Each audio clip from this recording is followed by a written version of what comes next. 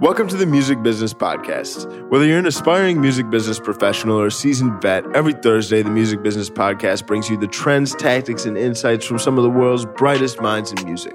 I'm Jordan Williams of EQT Management. And I'm Sam Heisel from Knox. We're not teachers. We're entertainment industry professionals, drinkers, wannabe comedians, and most importantly, fans. Welcome to the show. Welcome back to another episode of the Music Business Podcast. Today, we'd really like to make a very special thanks to our first sponsor. Nah, we ain't got no sponsors yet. Nah, we ain't, but we looking for them, though. Yeah. If you know anybody that's trying to sponsor the podcast, at Music Business Podcast, just hit us up. Yeah. Today, we want to switch things up a little bit. I think today we begin some awesome questions from the community. So we're going to switch it up. We're going to answer some of your guys' questions. And then Jordan and I are going to be going a little bit deeper into what we do specifically and some of the tactics that we're using in our day-to-day jobs that we think you guys might be able to use in your guys' careers as well. So the way it's going to work, we're going to do a little brief introduction. We're going to answer some fan questions. And then Jordan and I are going to take turns just diving deep, into what we do on a more tactical level. So, you want to introduce yourself at more depth now that the community has grown over time? Yeah. Who are you? I'm Jordan Williams. I'm an artist manager at EQT. I do management work, which is higher level thinking, as well as day-to-day management work, which is just execution. I do assistant work when needed, and I do marketing when needed. So I'm all across the board. Who do you guys manage? We manage GoldLink. We manage Brahana. We manage JPEG Mafia, Smino, Masego, Garen Sean, Cadepo, just to name a few. Nice. Awesome. And then myself, I'm Sam. I'm the partner and co-founder of a company called Knox. We essentially help artists create and distribute content so they can grow their audiences and then get people to listen to more music, increase their booking rates, really just try and create sustainable long-term careers. So today, let's just jump right into some of these questions from the fans, shall we? Let's do it. Okay. Number one, from _ God bless Byron. How do you organically go about surrounding yourself with people who can tune your ears? So I guess this is a question more to me. Yeah. I think you just have to be around people you know aren't bullshitting you, man. I think the moment somebody tells you something you don't want to hear and you feel that pain, but you can also feel growth, that's the people you keep around.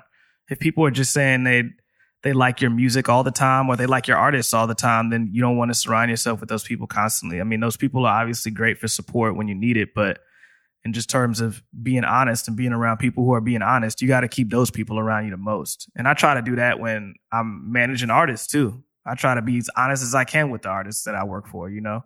If I hear something, I'm like, yo, you might want to change this melody a little bit, or you might want to change the way this hook ends or this cadence is, you know, I'm not afraid to say it. I'm also not afraid of them saying you can go fuck yourself.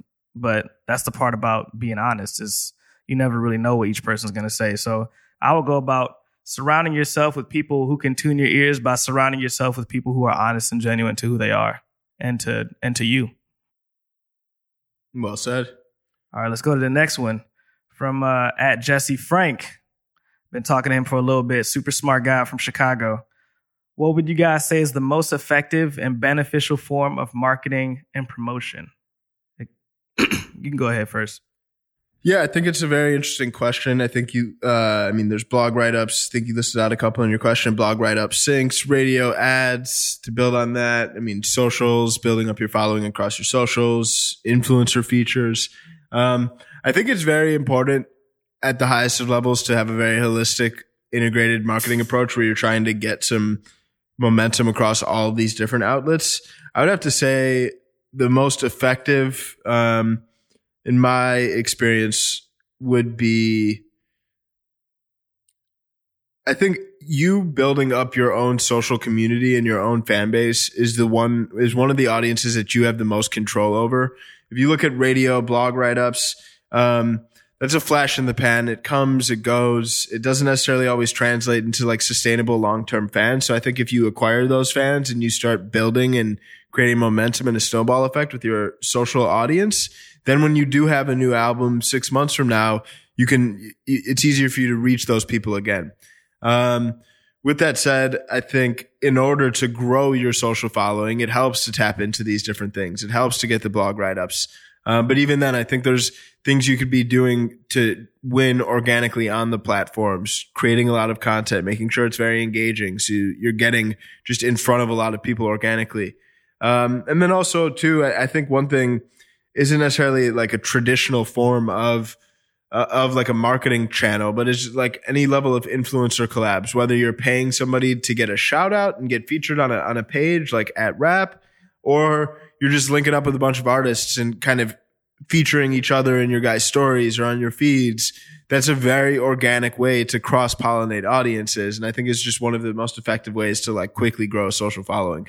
Yeah, I think everything that I would say is like pretty much in line with that. I think one thing this year that kind of blew me away was this cross-pollination that you're talking about here, especially with artists who are on each other's songs.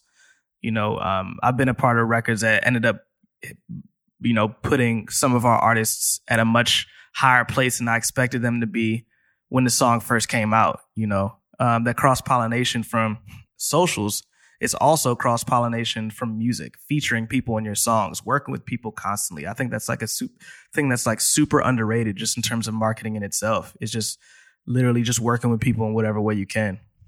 Totally. And I think, you want to get creative. I mean, even one of those artists I work with, her name is Blondish.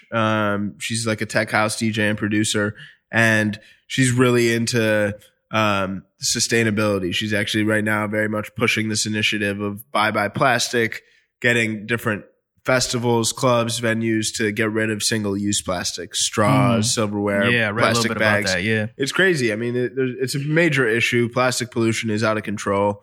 There's like hundreds of miles of just floating plastic in the middle of the ocean. But she's finding interesting ways. And even when she essentially organized a beach clean in Tulum. And after the beach clean had taken place, we created this cool recap video. And then we found all of these different Instagram pages that were focused on sustainability, on eco-friendliness.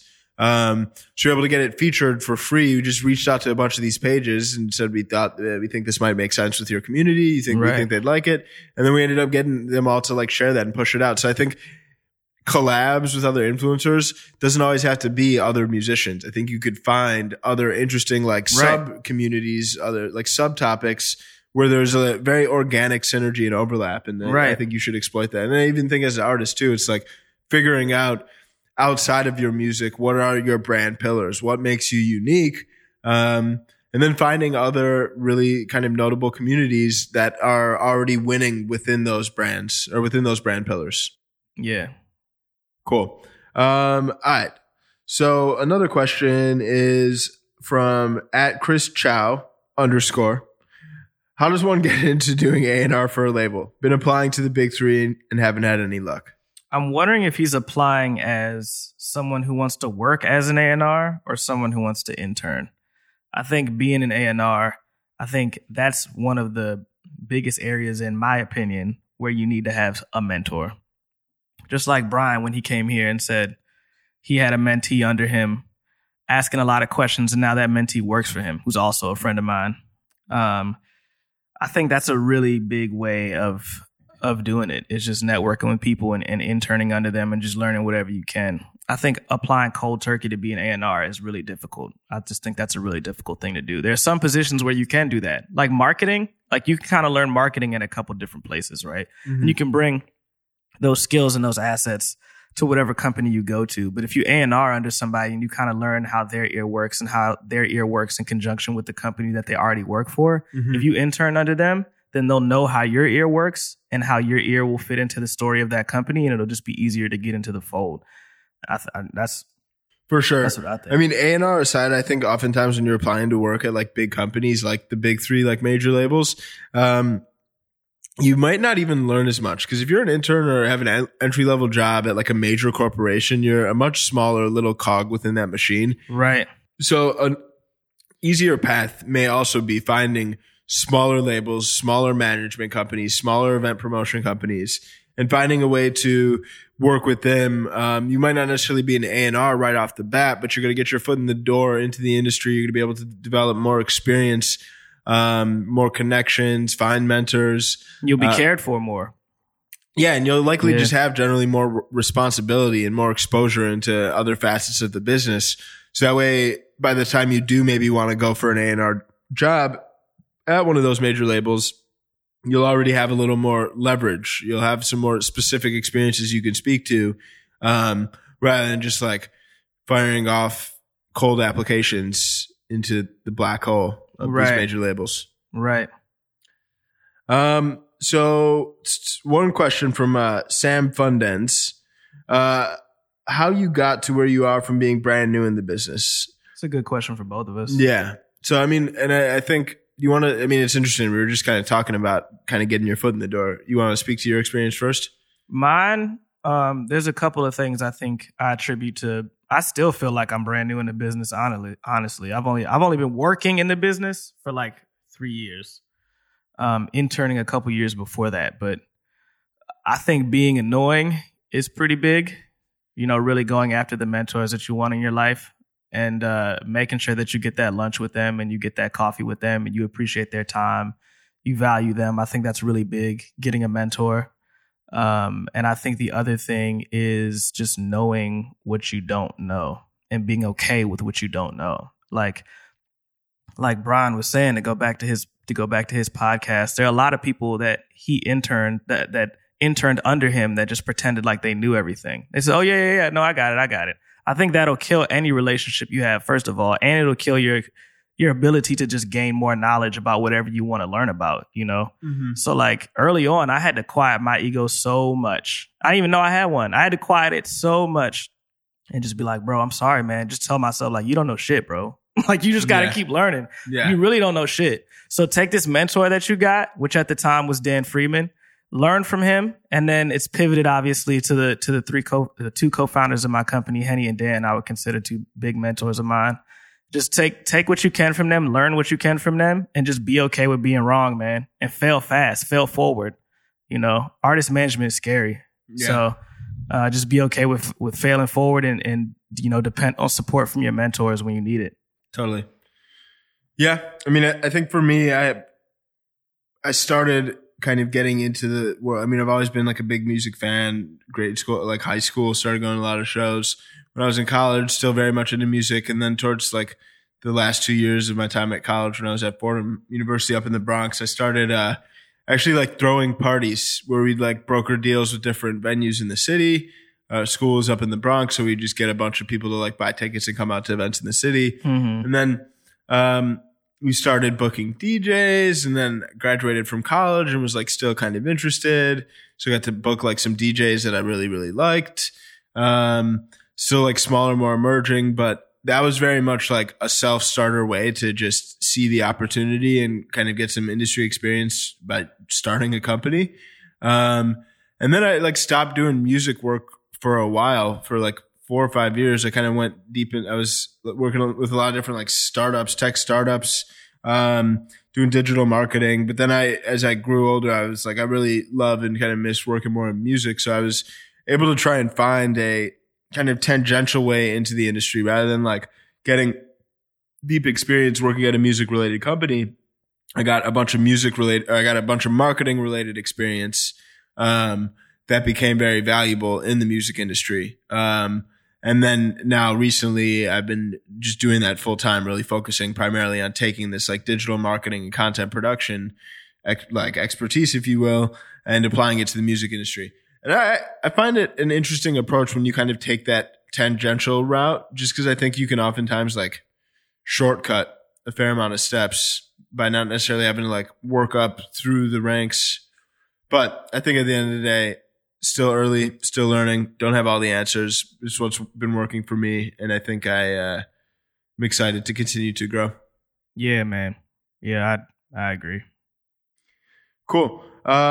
At SETI Music asked about the nuts and bolts of creating content. So I think I'll take this because we create tons of content for the artists we work with. Every single week, we're creating like 20 to 50 plus pieces of content for all of our different clients. It's kind of crazy. But I think it starts at a very high level, because I think before you actually start focusing on the nitty gritty of creating content, you really need to identify like, as an artist or as an artist you're managing or working with, like what makes them unique? We were speaking about this a little bit with like Blondish and like finding what are those different sub communities that they're interested in. What are their interests? The way we tend to break it down is we'll identify what are like the 3 or 4 core brand pillars of an artist, the 3 or 4 core factors that make them unique. And then we go a step further and talk about, okay, what are the different like early adopter fan personas? Who are the types of fans that will be really interested in that artist? And then from there, then we start to brainstorm specific content ideas that kind of marry the two, right? Like this person has these brand pillars and is trying to develop a deeper community with amongst these fan bases. What are some interesting content opportunities?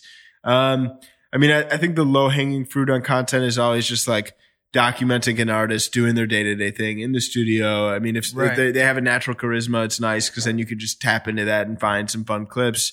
Same goes for cool photo shoots. I think the creative process, a lot of fans generally care a lot about like the creative process. So if you can bring them into the studio, if you can have an artist talking about their song, how they came up with the song, decisions they made in the creation process of the song, that's good. But then I think you want to get like specific and really come up with some unique ideas given your personality, what you like, your interests. It's very much search of authenticity and self-awareness of identifying like what makes you you and how can you really portray that online. And then when it comes to creating content, I think for emerging artists, you got to be a little bit scrappier. You can choose stuff on your iPhone. You can edit it using iPhone apps. There's tons of apps. Pixel Loop is an app I like right now for like photo editing and adding light animation and cool stuff. But you can essentially, you just got to capture stuff and turn it into fun content. So I'd say take photos, roll video whenever possible, have a friend get some shots of you while you're at the studio. If you're meeting somebody influential, get a photo with them, see if you can record the conversation with them. And then I think the last step is just doing this in a way where it's lending itself to like very consistent content. I think a lot of people shoot themselves in the foot because they're not building a level of consistency in releasing content. And I think similarly to music, if like when it comes to content, I think you should be shooting to post at least once a day across all different social channels. I think that's kind of like minimum when it comes to building up some organic momentum across these different platforms. So I think you just got to look at the lay of the land, constantly capture content, constantly cut it up so you have and you know what content's getting ready to go out. And then when there's a key show or a key song that's getting released, then you could start to get creative around like, okay, what's some unique content I could create around this song or some unique content I can create around this show. Most of the time when artists think about content and digital, they oftentimes spend too much time focusing only on those moments when they're trying to promote things rather than just the ongoing fun content, which is what's really going to help them grow their audience. So I think you definitely got to balance the two. And if anything, I'd say like skew heavier towards the fun content to just grow your community. Cause therefore when you actually like release music, you'll have a bigger audience that already cares about it. Right. And I also think just to go deeper in the tangent, I think like a lot of labels kind of screw that up and really just focus on when an artist is like on cycle, getting ready to release an album, going and touring. That's when like record labels, major labels really start to deploy like marketing resources and pay attention to an artist. And the other 9 months out of the year, it's all on the artist. They're not really spending that much time focusing on that. When I think at the end of the day, it's like now more than ever, it's 24/7 game. You need to constantly be engaging with your fan base, growing that community so that when it does come, when you do go on cycle, like you have a fan base that's like excited to get your content. Right. Last thing I'll say too is like, as you grow, if you could have a videographer and graphic designer on your team, that's get them as soon as you can. Yeah, for sure. I think it's a very smart investment.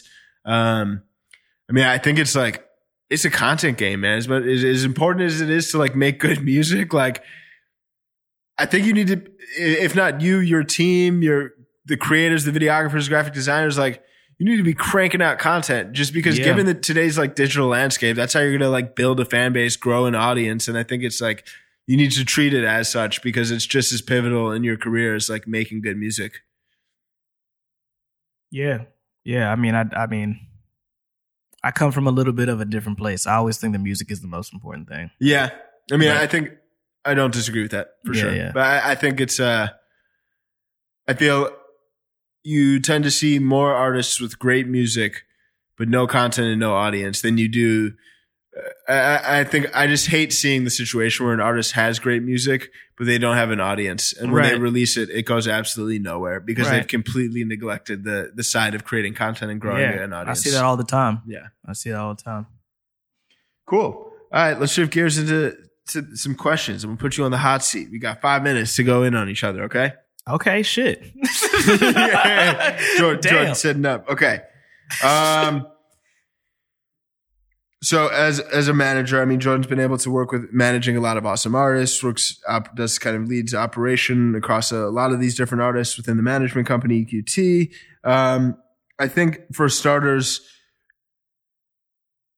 when should your artist sign to a label? I think a lot of artists are thinking about that question. They don't know. I mean, a lot of them are still like too early to even consider that question, but are still like, oh, I need to sign to a label. And maybe it's like, maybe you don't. Maybe you need to do this first. I think actually it's the exact opposite. I think most of the artists I run into are like, I'm never signing a label ever. You will never let me sign a label. Like I don't care who you are. I never sign to you. I don't care if you're Jesus Christ himself. I think you always in the industry have to look at the context of your situation. Mm-hmm. You always do. Sometimes it's going to make sense to sign to a label. Sometimes it's not. One thing that a label provides is cash flow, right? Like, if your music is doing really well, but you need a little bit of a surplus of cash flow, does it make to take that cash in advance for some points on your master? You have to look at that. You have to look at what resources does the label have? Can they really take me to the next level? Then, most importantly, you have to look at the team. Who's going to work my record? Do they know me? Do they know how to promote my record to get it in the right places? Do they have the radio connections to get it in the right places? Do they have the DSP connections through the distributors to get it to the right places? You have to ask yourself all of these questions before you even think about signing to a label. And then when you are getting deals, then you have to ask those questions when you're in the room with the label, you know? So I guess to answer your question, it just depends on your situation. I know that's like a shitty answer to the question, but I feel like a lot of people may be upset to hear that, but there's no rhyme or reason to when or why you should do it. Some people shouldn't never do it. Some people should do it a little bit earlier in their careers. It just depends on where you are. Yeah, for sure. I mean, as somebody that is just like, I think create the leverage is one of the most valuable things. I think the more leverage you have going into those conversations with the label, the more favorable terms you're going to get. But that's just business, you know? Yeah. That's just business. That being said, there are labels now that they're not trying to fuck artists over like they used to be. You know what I mean? There are labels out there that really just care about the artists no matter what, you know? Mm-hmm. I think once the label goes into a situation and is like, yo, how much can we get from this artist and leave them as little as possible why we get as much as we want? That's like not a conversation that people have as much, I don't think, anymore. There's still deals out there like that. I just talked about one literally the other day with an artist. But, you know, there are labels now that aren't playing that shit anymore, that aren't playing those games like that anymore, you know? Totally. So what systems do you have in place? I know as a manager, there's like, you're constantly juggling tons of different things. So being able to stay like productive and focused to make sure you're prioritizing the right things is essential. So what systems do you have in place? I have Trello. That's like my baby, Trello. I have a few boards. I make sure I can see my boards all on one page. The first board is an in board. So that board is just for anything, any task that I have to do and I have to organize. Literally everything goes into the in board. I have a today board, and on that is everything that I need to do or get done that day. And that's practice, because it takes practice to know how much you can get done in a day. I've aimed way too high sometimes. I've aimed way too low sometimes. I have a project board, stuff that I may not get to that day, but that I still need to keep a pulse on. I have a waiting board. The waiting board is when I'm waiting for a third party to get back to me. So that's like if I ask somebody a question for a project to move forward and I'm waiting for them to get back to me, or if I'm waiting for the artist to tell me something to move the project forward. I have a maybe someday board, which is sort of like ideas and notes. And then obviously I have an intern tasks board, and that's just to keep myself on track with that. So Trello is like a huge thing for me. Timing myself is also huge. So I do 25 minutes on, 25 minutes on, 5 minutes off all day. And I try to get 14 of those done before I leave the office. It doesn't sound like it's a lot, because like 14 or whatever, that's like 7 hours or something like that. Mm-hmm. But it's no distracted. It's supposed to be undistracted, undistracted time. So when you really are at your computer and you're getting text messages and emails and things like that, that time is a lot less than you think it is, Totally. So I try to have that much undistracted time a day. Sometimes I hit it, sometimes I don't. Today I got 10. So I didn't get 14, or I got 11 today. I didn't get 14. But it's a goal I try to hit before I leave the office every day. That's awesome. Another question. How early should a contract come into play for management? I know a lot of managers today just have like verbal agreements, and there's some like famous managers with major clients that say on record they like never. It's always just been verbal. Whenever you're worried about it, that's what I think you should do it. Whenever you're making money and you're not sure if a contract is necessary or not, that's when I think you should get a contract. If you guys want to do a handshake agreement and then work off of a handshake agreement, you never talk about it again, and the money's going right where it should, to you 20%, to the artist 80%, things are working smooth, you might not need a contract. You may not ever need one. But the moment you're like, damn, should I get a contract? Just draft one up. Just get one. At that point, because it's going to get bigger and bigger. You're going to keep worrying. You're going to keep worrying. Just draft one up right then. That's what I would do. Totally. Cool. Last question. How do you learn how to be a better manager? You got to do it from a lot of different resources. The biggest thing is experience. Obviously, there's no teacher like experience. But I think being around people who are smarter than you as much as you can. Literally, as soon as I meet somebody who's smarter than me, it's like, damn, let's go get drinks. Let's go get lunch. Let me interview you on a podcast. You know what I mean? So you got to surround yourself with people that are smarter than you.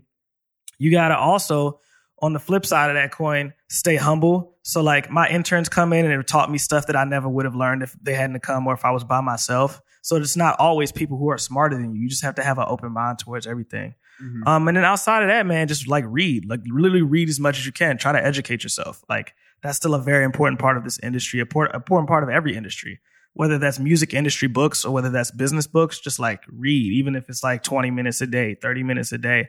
One big thing for me was I realized how much time I was on my phone every day. I used to wake up every day and get on my phone for like 30 minutes. So I like put my phone in a different room and I wake up and grab my book for those same 30 minutes because I know I have that time, right? Because I've been using it on my phone. So I grab that book for 30 minutes and then I get up and start getting ready for the day. So that's awesome. All right, man. You off the hot seat. Your turn, bro. You passed. Your turn. So I get like hella nervous whenever I'm involved in ads. And you've actually worked with me on ads for my company. And I'm always like, yo, just let Sam do it. Because I have no idea when to use an ad, how much money to put into an ad, how to analyze that data. So for you, when is it important to run an ad, and how do you know when the ad is successful? Great question. So ads, I think for artists tends to be two core opportunities, maybe three to run ads. One is like pushing a single, pushing a record, an album.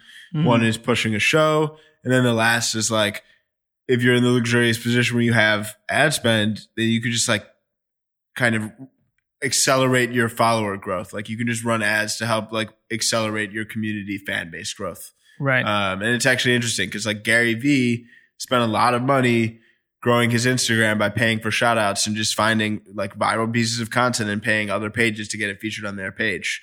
So I think if there's money available, I think that's an easy way to kind of like stack the odds and like build up a fan base. Right.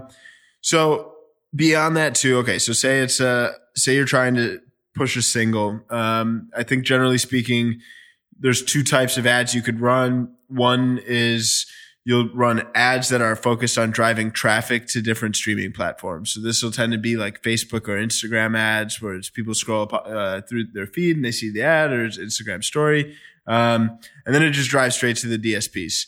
The other in that situation is when you're paying for shout outs. And I think the one interesting thing about paying for shout outs is that because it's still a relatively like earlier kind of less competitive advertising form, like it's not like, right now, if you buy an ad on Facebook, you're competing against every other major corporation that's buying ads on Facebook from an advertiser perspective. Right. When it comes to like paying for shout outs, where you have to like DM an Instagram page like @rap. Don't get me wrong, there's other artists doing that, but just generally speaking, it's like hasn't been tapped into yet. Right. I mean, it's still a very manual process. It's earlier on in its life cycle. And I think that's from an ad buying perspective, you're always trying to find that like underpriced attention, right? where can you be an early mover where there's not as much demand from an advertiser perspective, so that way you're able to get better economics on your ad spend.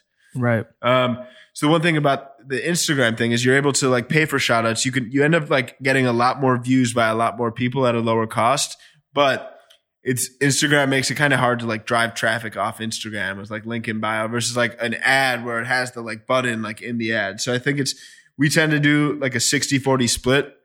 We'll put like 60% towards driving traffic to DSPs, and then 40% towards Instagram shout outs.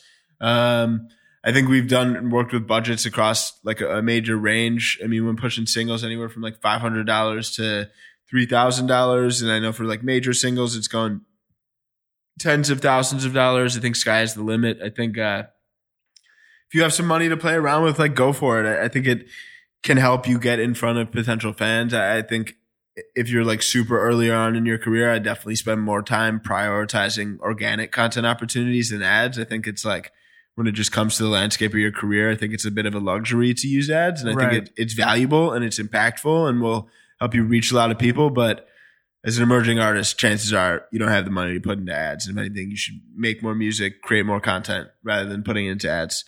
For parties, I think we've seen a lot of really awesome results. I mean, for some of our clients, we've seen over like 7x return on ad spend when trying to push tickets to an event.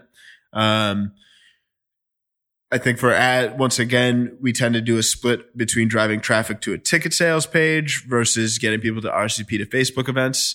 I think it makes sense to kind of invest into both, because a lot of times when people are trying to figure out whether or not they want to go to an event, they'll just look at Facebook and see if their friends are going and whatnot. So I think if we just drive all the traffic to the ticket sales page, it's not as effective as actually creating the social proof in the Facebook event. And I mean, yeah. And I think once again, ad spend sky is the limit. I mean, we've driven results for a couple $100 promoting shows to thousands of dollars. And I know for like major festivals, it's tens of, if not hundreds of thousands of dollars in ad spend going to promote shows. I think one cool thing about, promoting shows, and which is why I'm very excited to like continue working with promoters and experiment more in that realm, is because it can be very like black and white ROI. Because if you are using Eventbrite or a couple different sites where you can implement a Facebook tracking pixel, you can actually see like, okay, this is how many people bought tickets after first hearing about the event or first visiting the ticket sales page as a result of clicking on one of the ads. Is that what tracking pixel does? It tracks clicks? Yeah, and then you can actually track purchases and purchase value. Wow. So then I can see that I've spent $5,000 in ads and driven $20,000 in ticket sales off of people that engaged with those ads and then went on to purchase tickets. Wow. Yeah. So we love doing that because it's just its success is a lot more binary and black and white. Like we can see, okay, we had a positive return on ad spend. It was 4x, 5x. Like we should spend more and we can scale more. With the song, it's cool, but measuring the success is a little more arbitrary. I mean, you can see how many streams you drove. You can see how many people were reached by the song and engaged with the content.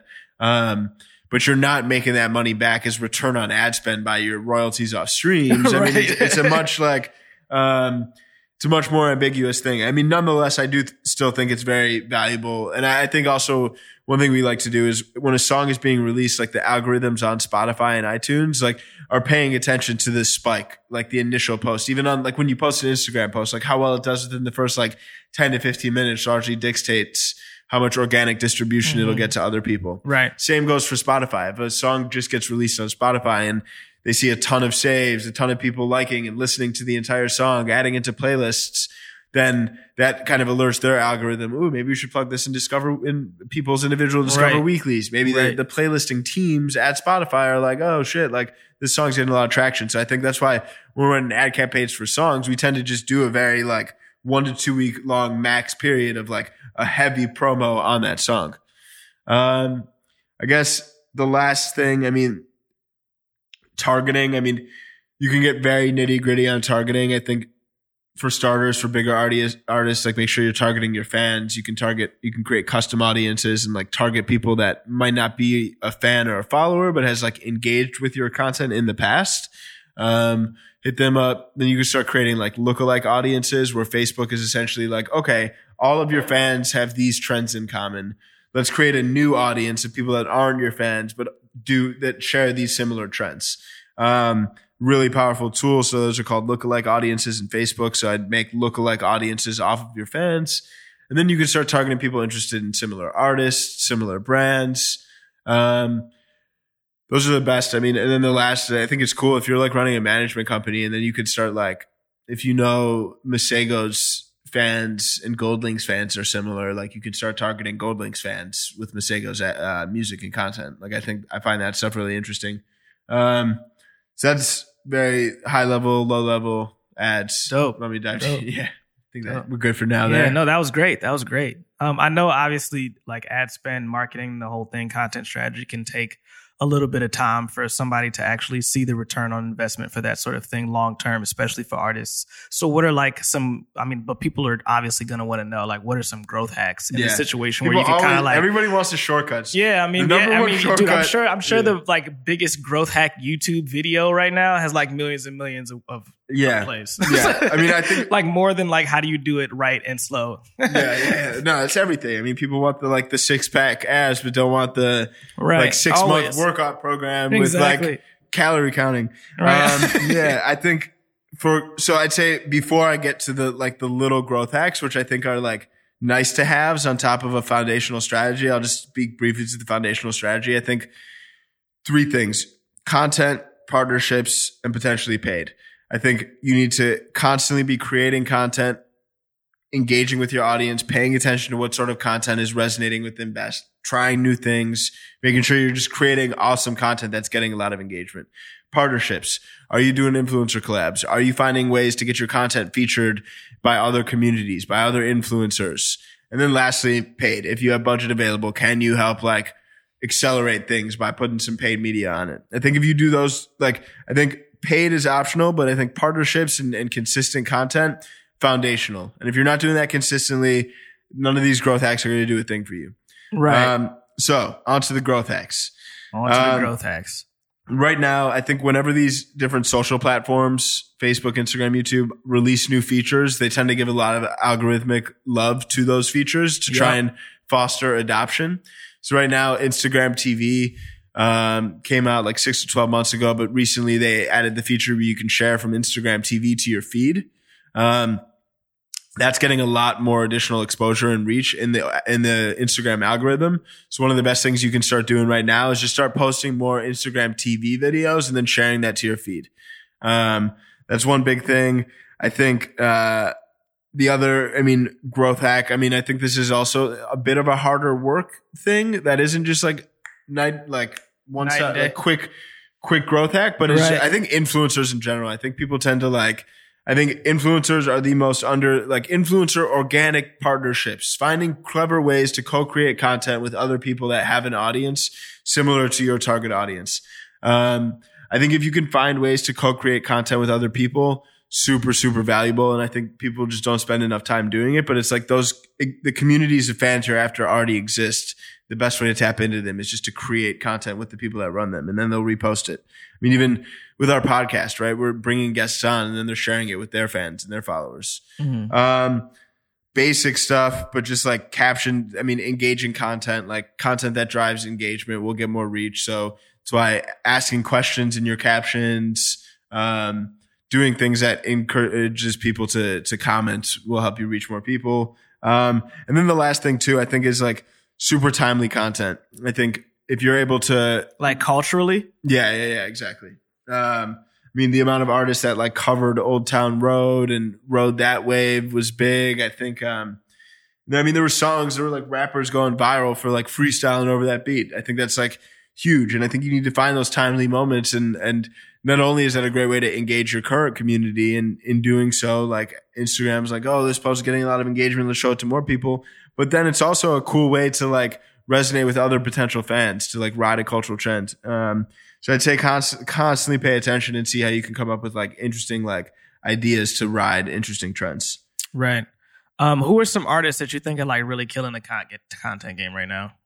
I think Diplo is in an interesting place. I know he's got a solid team supporting him, and even writers, and having writers rooms where they're constantly coming up with different ideas around different content.